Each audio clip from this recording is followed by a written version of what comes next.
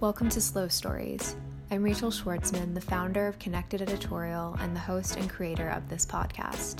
For those of you just joining in, Slow Stories is a series that deep dives into the rising slow content movement. In each of these episodes, I interview brand builders, entrepreneurs, and creative professionals who share what slow content means in the context of what they're building, and why slowing down and creating thoughtful stories is more important than ever.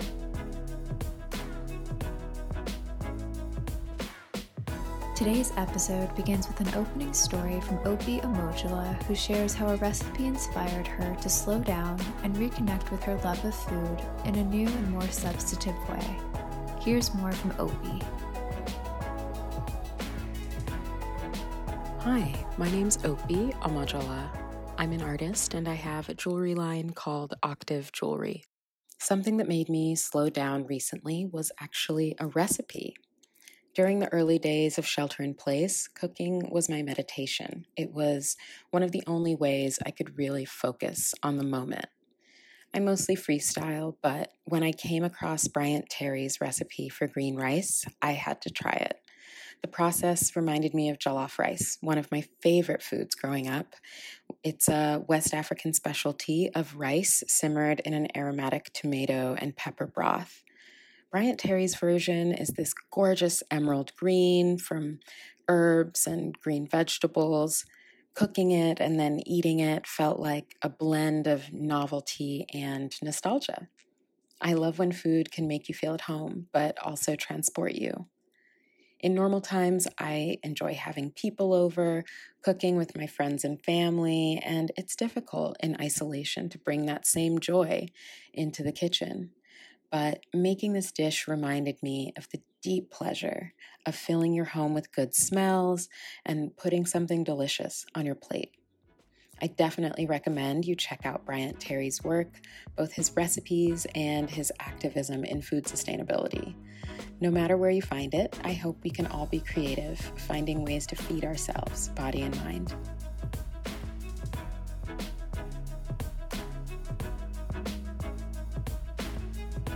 Thanks so much again to Opie for sharing. Again, the recipe she mentioned was created by Bryant Terry. Now here's my conversation with Lily Galef of Hilma. What does it mean to be truly well? Lily Galef contends that there is no uniform answer to this question. And with this in mind, she set out to disrupt the uniform approach to how we've typically considered our relationship with health and wellness in 2020. Enter Hilma, a newly launched natural remedies brand, creating a new standard that's backed by science and fueled by the mission to create true medicine cabinet staples. As the co-founder and chief brand officer of Hilma, Lily's lifelong love of art and reading, coupled with her past professional experiences at companies including Christie's and Vogue, have informed the identity and language used to communicate the efficacy of the brand's products. Though for Lily, storytelling remains at the core in all that she does, and it has been an especially critical tool in bolstering Hilma's community during a time of tragedy. But despite the uncertainty that lies ahead, Hilma has already provided us with a powerful reminder that when it comes to health, there is nothing more important than the power of choice, and that process begins with learning from science, listening to your gut, and living with heart. In this interview, Lily shared more about her thoughts on the synergy between health and storytelling, the importance of making space for the emotional aspects around health, and what she's learned about embracing the power of choice in her own life. So much of what we spoke about is top of mind for a lot of us, so without further delay, here's my conversation with Lily Galef of Hilma.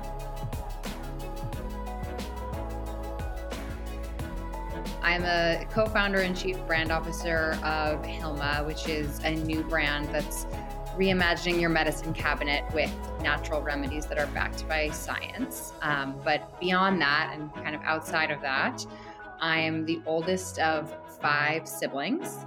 I'm from Connecticut, and I've lived in New York City for most of my adult life. And I really love the energy of New York, the hustle and bustle, the variety and kind of texture of all the different neighborhoods and types of people who live there. Reading is also one of my absolute favorite things to do, which is one of the reasons I was excited to be invited to have this conversation with you, since I know from some of our previous conversations that that's kind of a passion that we share. And, reading obviously lends itself very well to storytelling, which is another passion of mine that I've been lucky enough to kind of pivot into a career that I love. And I guess what I value in life, it's a big question, but I think when I was thinking through the answer to this, really what came up for me is family. And I have a very broad definition of family. Obviously, I have a huge immediate family who I love and I'm very close with, despite, its dysfunction. But I also consider, my close friends, my partner, my co-founders, my family as well. And I have a really close-knit group of, it's not a big group, but it's really a close-knit group of people who I have really strong and valuable relationships with. And I think that's probably the most important thing to me in my life. Yeah. And, I think between storytelling and community, family, friends, so much of what seems to inform your work is really rooted in quality over quantity. So it doesn't surprise me that you value that sort of tight-knit approach. And going back to what you were saying about reading, it's definitely a shared passion. And I'd actually love to have you share a story, whether it's a book or an article that made you slow down recently, or one that reframed your perspective about health. Yeah. So it's funny. I was actually just listening this week to some of the recent episodes of this podcast, and I realized that trees seem to be quite a theme in the response to this question. And I was laughing to myself because the book that really comes to mind here for me is The Overstory, which I just recently read. I don't know if you're familiar with it, but it tells a story about kind of the interconnected lives of multiple generations of people across different geographies and cultures and time periods. But in a way, the main character of the book really is the trees that sort of bear witness to it all. And there's all of this interesting information about the very human elements actually of trees and ecosystems. And I found the book to be just fascinating. And also found it really calming actually to just think about the vast difference in the time scale between humans and trees. And I loved this idea that, we're all kind of running around and living our crazy lives. And there's just sort of this quiet witness that is operating on a much larger time scale than us. And it helped give me some perspective in this particularly challenging time. And I also happened to be in Maine when I was reading the book and was just surrounded by nature. And it was such a lovely experience for me. It's so interesting. I'll have to kind of dig deeper into some of the recent recommendations from other guests about trees, as well as what you just mentioned, because there's obviously some sort of synergy here.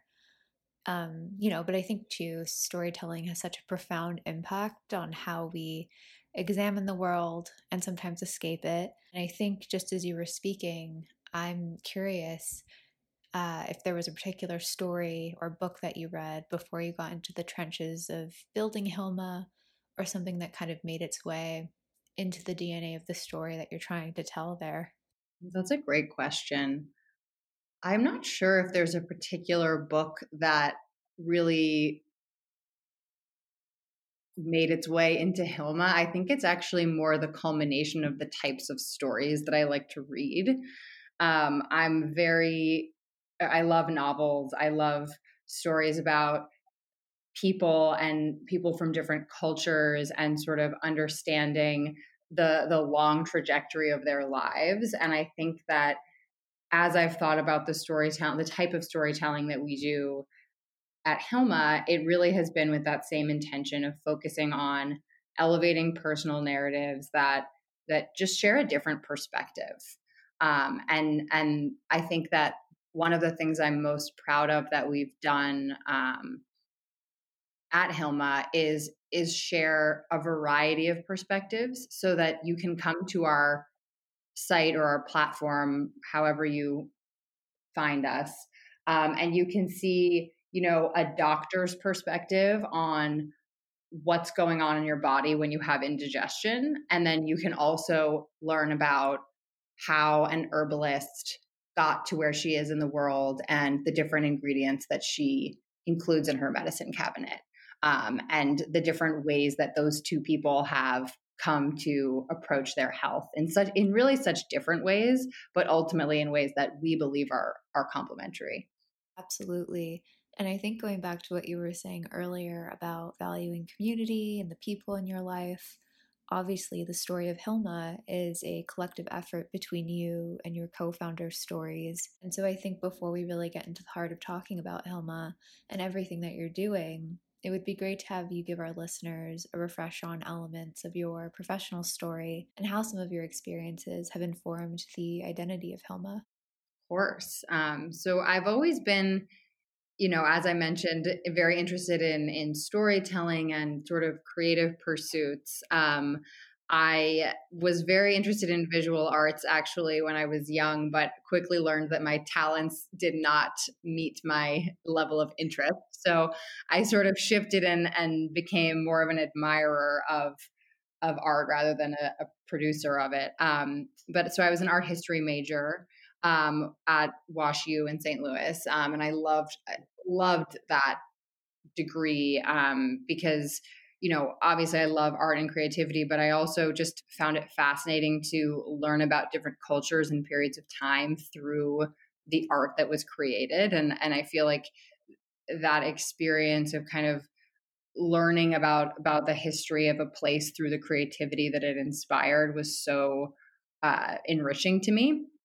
And so with that kind of background, I started my career in New York working at Christie's auction house in the Impressionist and Modern Art department, which was such an amazing experience. It was really interesting to kind of be in the art world up close and see some of the masterpieces that I had studied in school up close, which was incredible.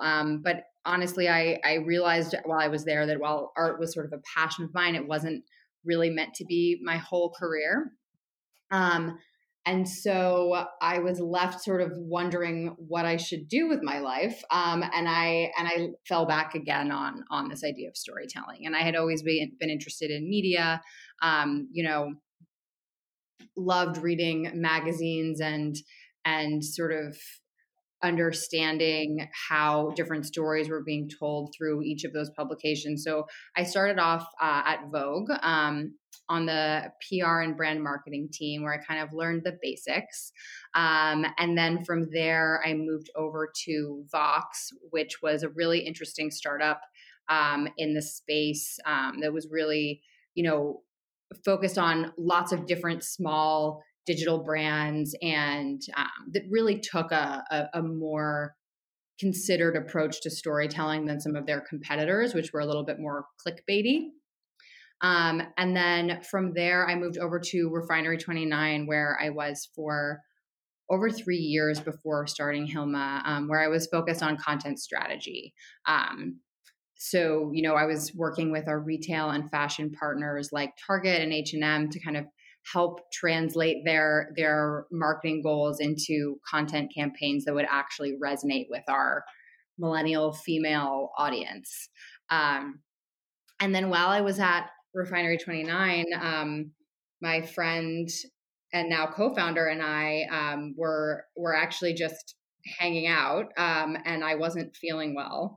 And she pulled out a packet of the standard kind of vitamin C packet that you see in every CVS and every office across the country. And we kind of looked at each other and had this moment of, why are we taking this product? It felt so incongruous with all of the other products and brands that we had in our lives. And it just kind of stuck out like a sore thumb. It was full of sugar and dyes. The branding was terrible. It didn't taste very good. It didn't stand up against all of the products that I had in my home, either from the food that I was buying from Whole Foods or the beauty products that were all clean label, or even the Mrs. Meyer's hand soap that I had. So we saw this gap in the market, and we really became obsessed with it. So we took it to our third co-founder, Hillary, who Nina had, been at business school with, and who I had known personally for a few years. And the three of us just became obsessed with this idea that, the clean label trend had not yet hit the medicine cabinet. And it was so strange because when, in theory, those products are supposed to be supporting your health the most. And yet when we looked at the label of not just the vitamin C packet, but, all of the other products that we had in our homes, and I'm sure you and most of your listeners have in their homes, we really were unsatisfied with what we saw there. There were a ton of fillers and sugars and dyes. And also the brands themselves really did not have any sort of emotional connection to their customers. And we saw that as a really big opportunity for us because health is so emotional. And there's an ability, like I alluded to earlier, to really share interesting perspectives on how different people approach their health and to really be a brand that can sit and say, we are a resource for education. All of our products are backed by science. We're investing in clinical research on natural ingredients, which is so important. But we're also here to share different perspectives from different people on how they approach their health, what the cultural influences are on their health, and the different routines and rituals that everyone participates in for their health. So, long way to say, we ultimately have created a suite of what we call the new medicine cabinet staples, really reimagining the medicine cabinet by creating a suite of products that are made with natural ingredients, backed by science, and easily accessible to a modern customer. Yeah, it's amazing. And I think too, it's really interesting about this particular category. You're in the wellness space in terms of the positioning and the branding, but it really does kind of require a shift in pace because, when you're approaching things that you're going to put in your body, you have to actively choose to slow down and really understand the implications of what that means. And I think something that's been coming up in a lot of my conversations this year, especially when we talk about slowing down and pace, is that it really is a positive thing only when it comes by choice. And I think as we collectively reckon with how to choose to exist in a world that has been affected by a global pandemic, we really need to shift our thinking. So I'm wondering how this time has been for you in terms of your outlook on the power of choice as you bring Helma into the world and just on an individual level too. Yeah, I think in terms of Hilma, what's really interesting about this time is that so many people, myself included, are finding themselves without all of these things that they maybe didn't even realize were holding them up. That's been the biggest insight for me is, I took for granted all of the little things from, getting my coffee in the morning, living in New York City, my morning commute, my grocery runs, my daily meetings. And I didn't realize how much of a choice those things were and how much those things were adding this texture and rhythm to my life that was really holding me up. And I think so many people have felt that similar sort of swipe of all of those things being sort of taken away. And I think it's been really hard for a lot of people, myself included, but it's also been really interesting because it's a time when people can develop or are really forced to develop new routines and new rituals in this strange new world that we live in. And I think given, the nature of everything that's going on, we've seen that people are really focused on their health and developing new rituals and routines around their health. And so when I think about Hilma, I think, especially in this context of people wanting to read the label, people feeling more like the CEO of their own health and really doing the research and choosing the products that they feel good about putting into their body, we see ourselves as a really great option for those people to turn to because, one, we have all of that information for them to read. We are an amazing product that they can trust, but also we're pairing it with a lot of interesting storytelling and information to a person who's really hungry for that right now. I think what's great about how you've approached this with Hilma is that the storytelling and content is really an invitation. I think traditionally, just as a consumer of these kinds of products before Hilma, I always felt intimidated or spoken to rather than invited into a conversation around what it means to, as you guys say, get that better feeling. And I think, going back to what I was saying about how this is all affected by the shift in pace that we're experiencing, we're collectively assessing why it's important to slow down and be intentional in every facet of our lives. And for me, that exploration has really come through a content and storytelling lens. And so, Slow Stories in its most current phase is really about exploring slowing down in our digital age. And something that I always like to ask my guests, especially those who are building and creating digital first ventures, is what this idea of slow content or storytelling means to them and why they think it's important. For me, I think the idea of slow storytelling is really about connection. And I love how you phrase that with other brands or content, you felt like you were being spoken to rather than invited in, because that's really core to what we do. It's really about taking the time to actually understand who you are addressing and acknowledge that they are smart, rather than, trying to dumb things down and, give concise, clear information, but acknowledge that the person who's reading it is actually interested in it and that they might want to have a little bit more context. And like I said, really understanding who you're addressing, what's interesting to them, and then creating meaningful content that those people will actually be excited about reading. And what we've learned at Hilma is that our audience is actually really interested in the science behind our products. People really want to know that they work. They want to understand the history behind the ingredients. And so we've invested heavily in content that really takes the time to explain that. We have whole articles that are on just one ingredient.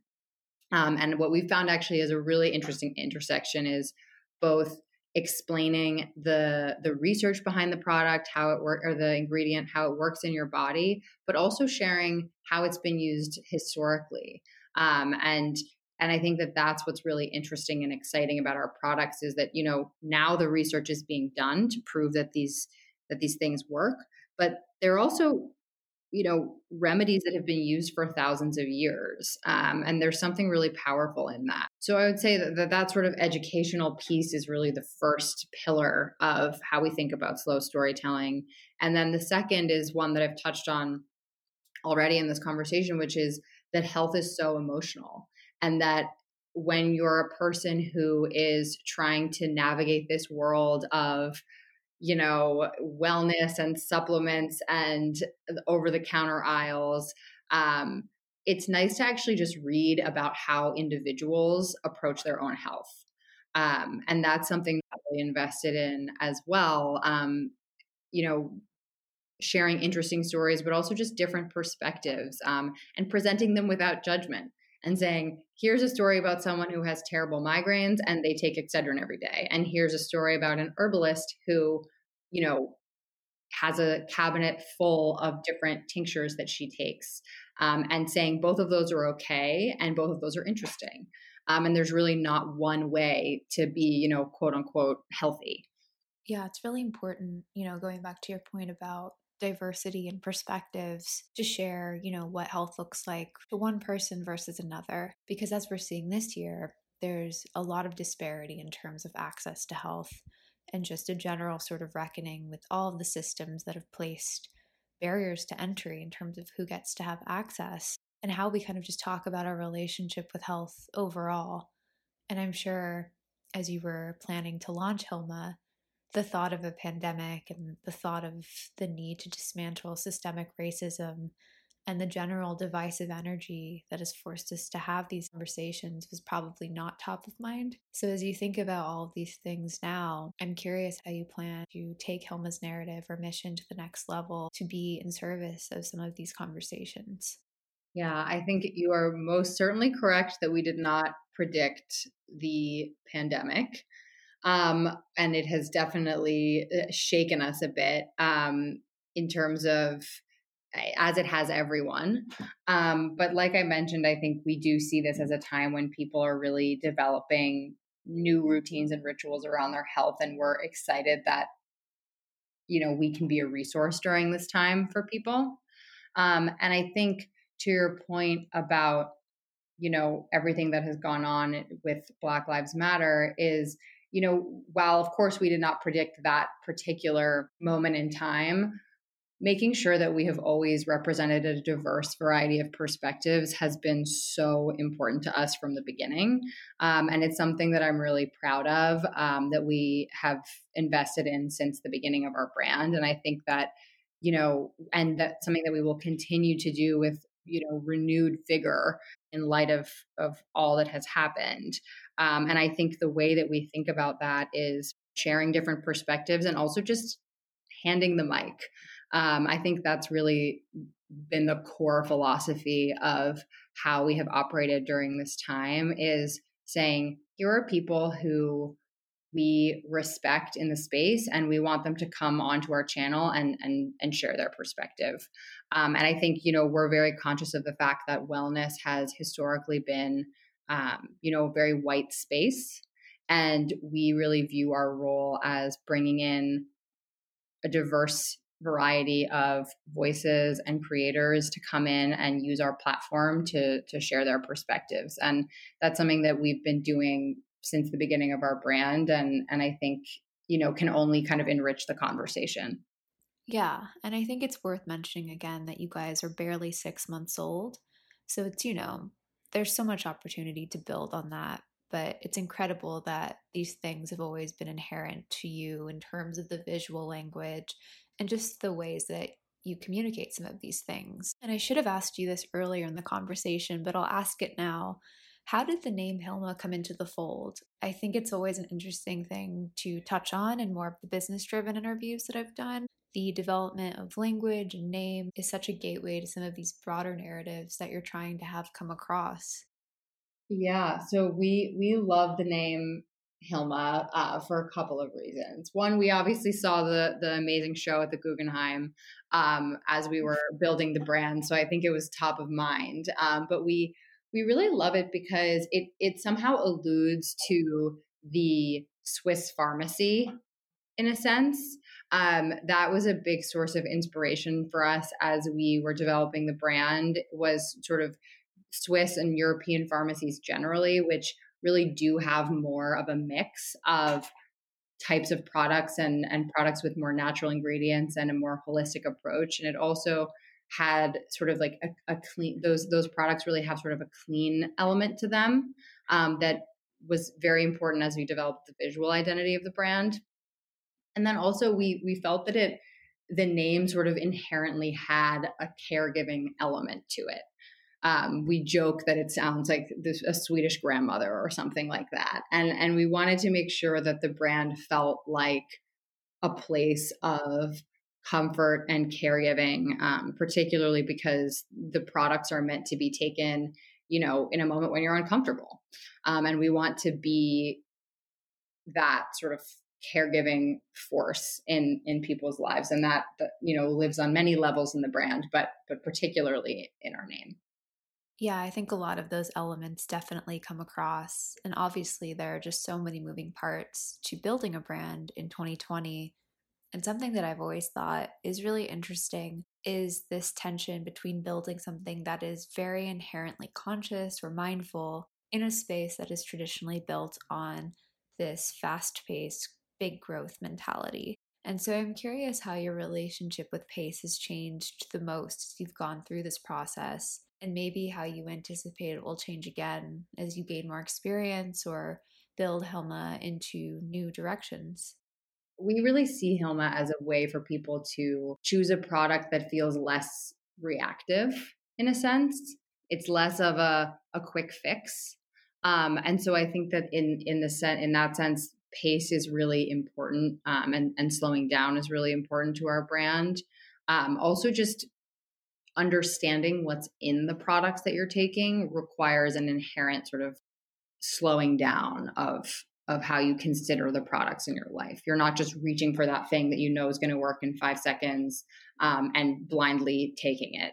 It requires a more considered approach to your health. And obviously, while our products are effective and work quickly, they just inherently require a level of thoughtfulness about your health that requires kind of a slowing down of pace.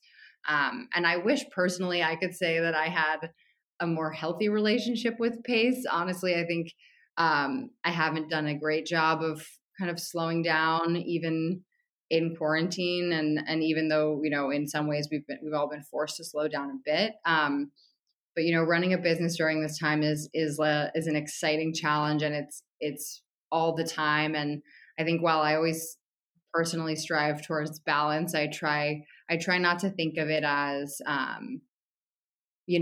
something I've perfected. I view it more as a practice and something that I'm kind of working towards every day. It makes sense. And I think, I've seen so many jokes and memes pointing to the fact that the pandemic workday has doubled. So I think if anything, this time is sort of reminding us to really choose and take control of some of these things that we might not feel we have agency over as we sort of navigate a new normal.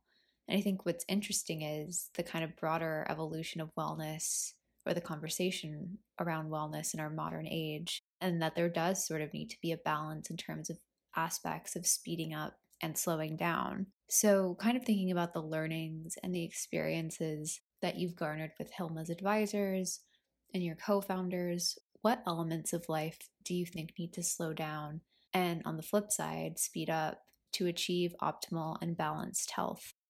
Yeah, I think the biggest thing that we need to slow down is our reactiveness. I feel like as a culture, we've become so reactive and are always looking for, that quick fix.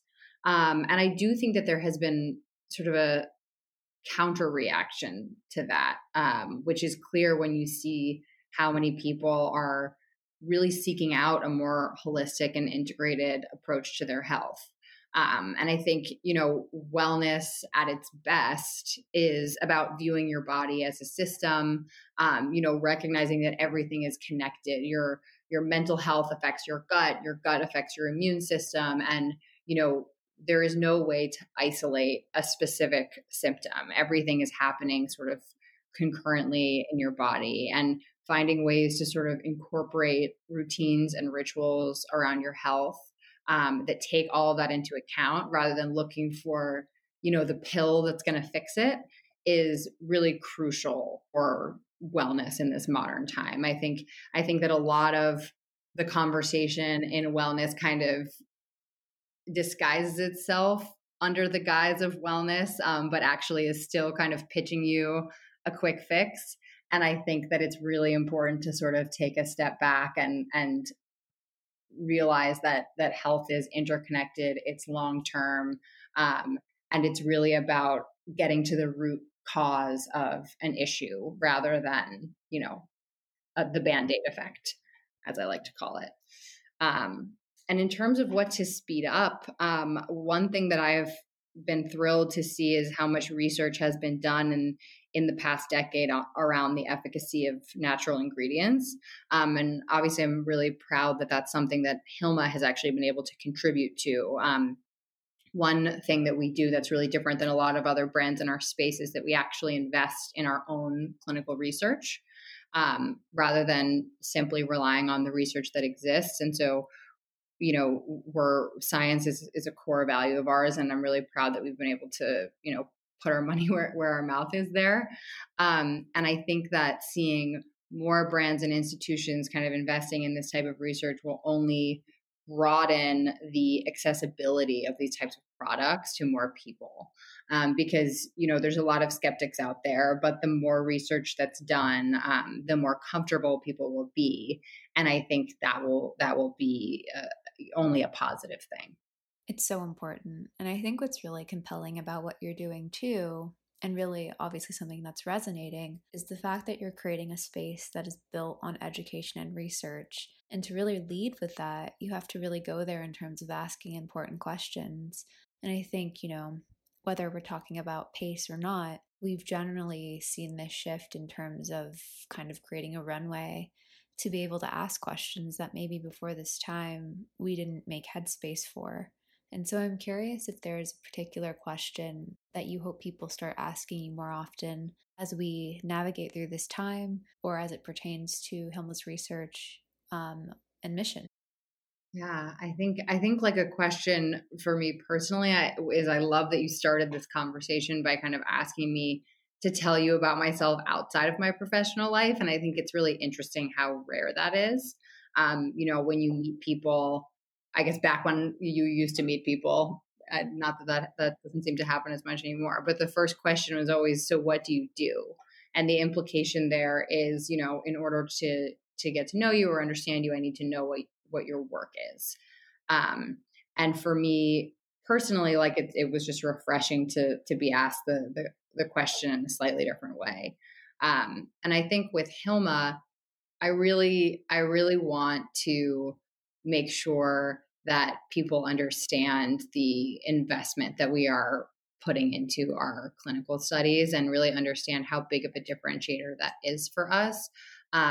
Because it's really, like you mentioned, we're only 6 months in to our business, but we've been working on this research for over 2 years. And it really is a big investment that we're taking. And I think it's to speak more to kind of like the theme of this conversation around slowing down and taking a more slow approach and a more substantive approach.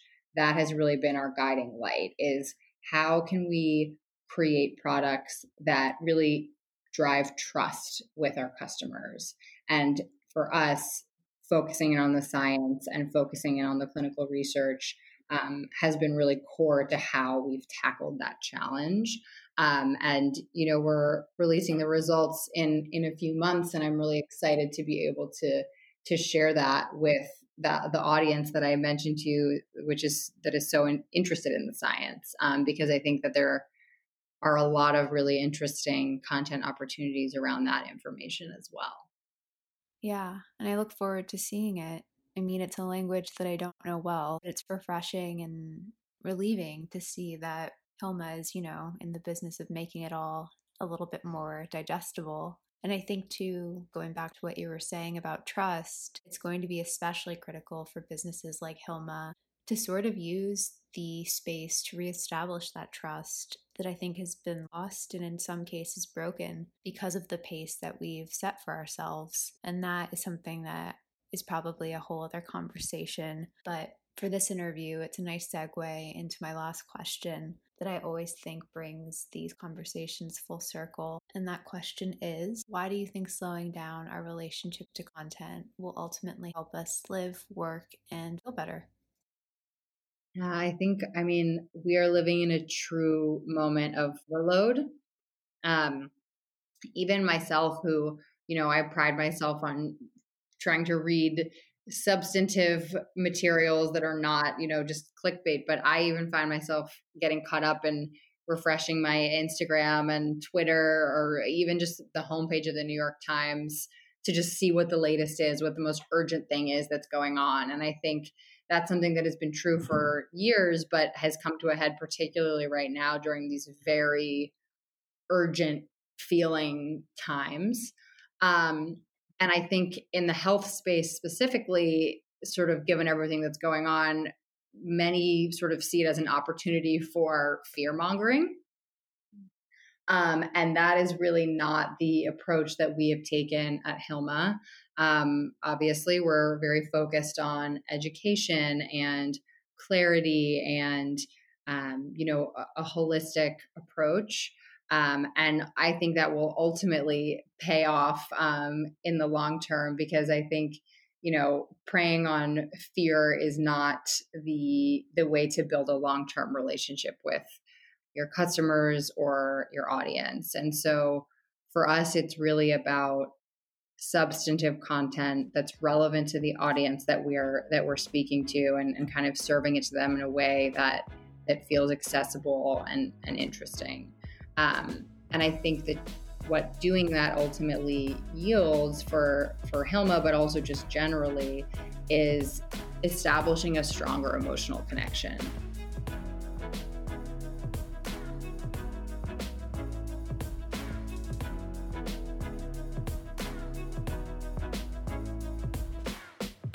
That was my conversation with Lily Galef, co-founder and chief brand officer of Hilma. To learn more about Hilma, visit their website at hilma.co and follow them on social media at hilma_co. You can follow Lily on social as well at Lily Galef.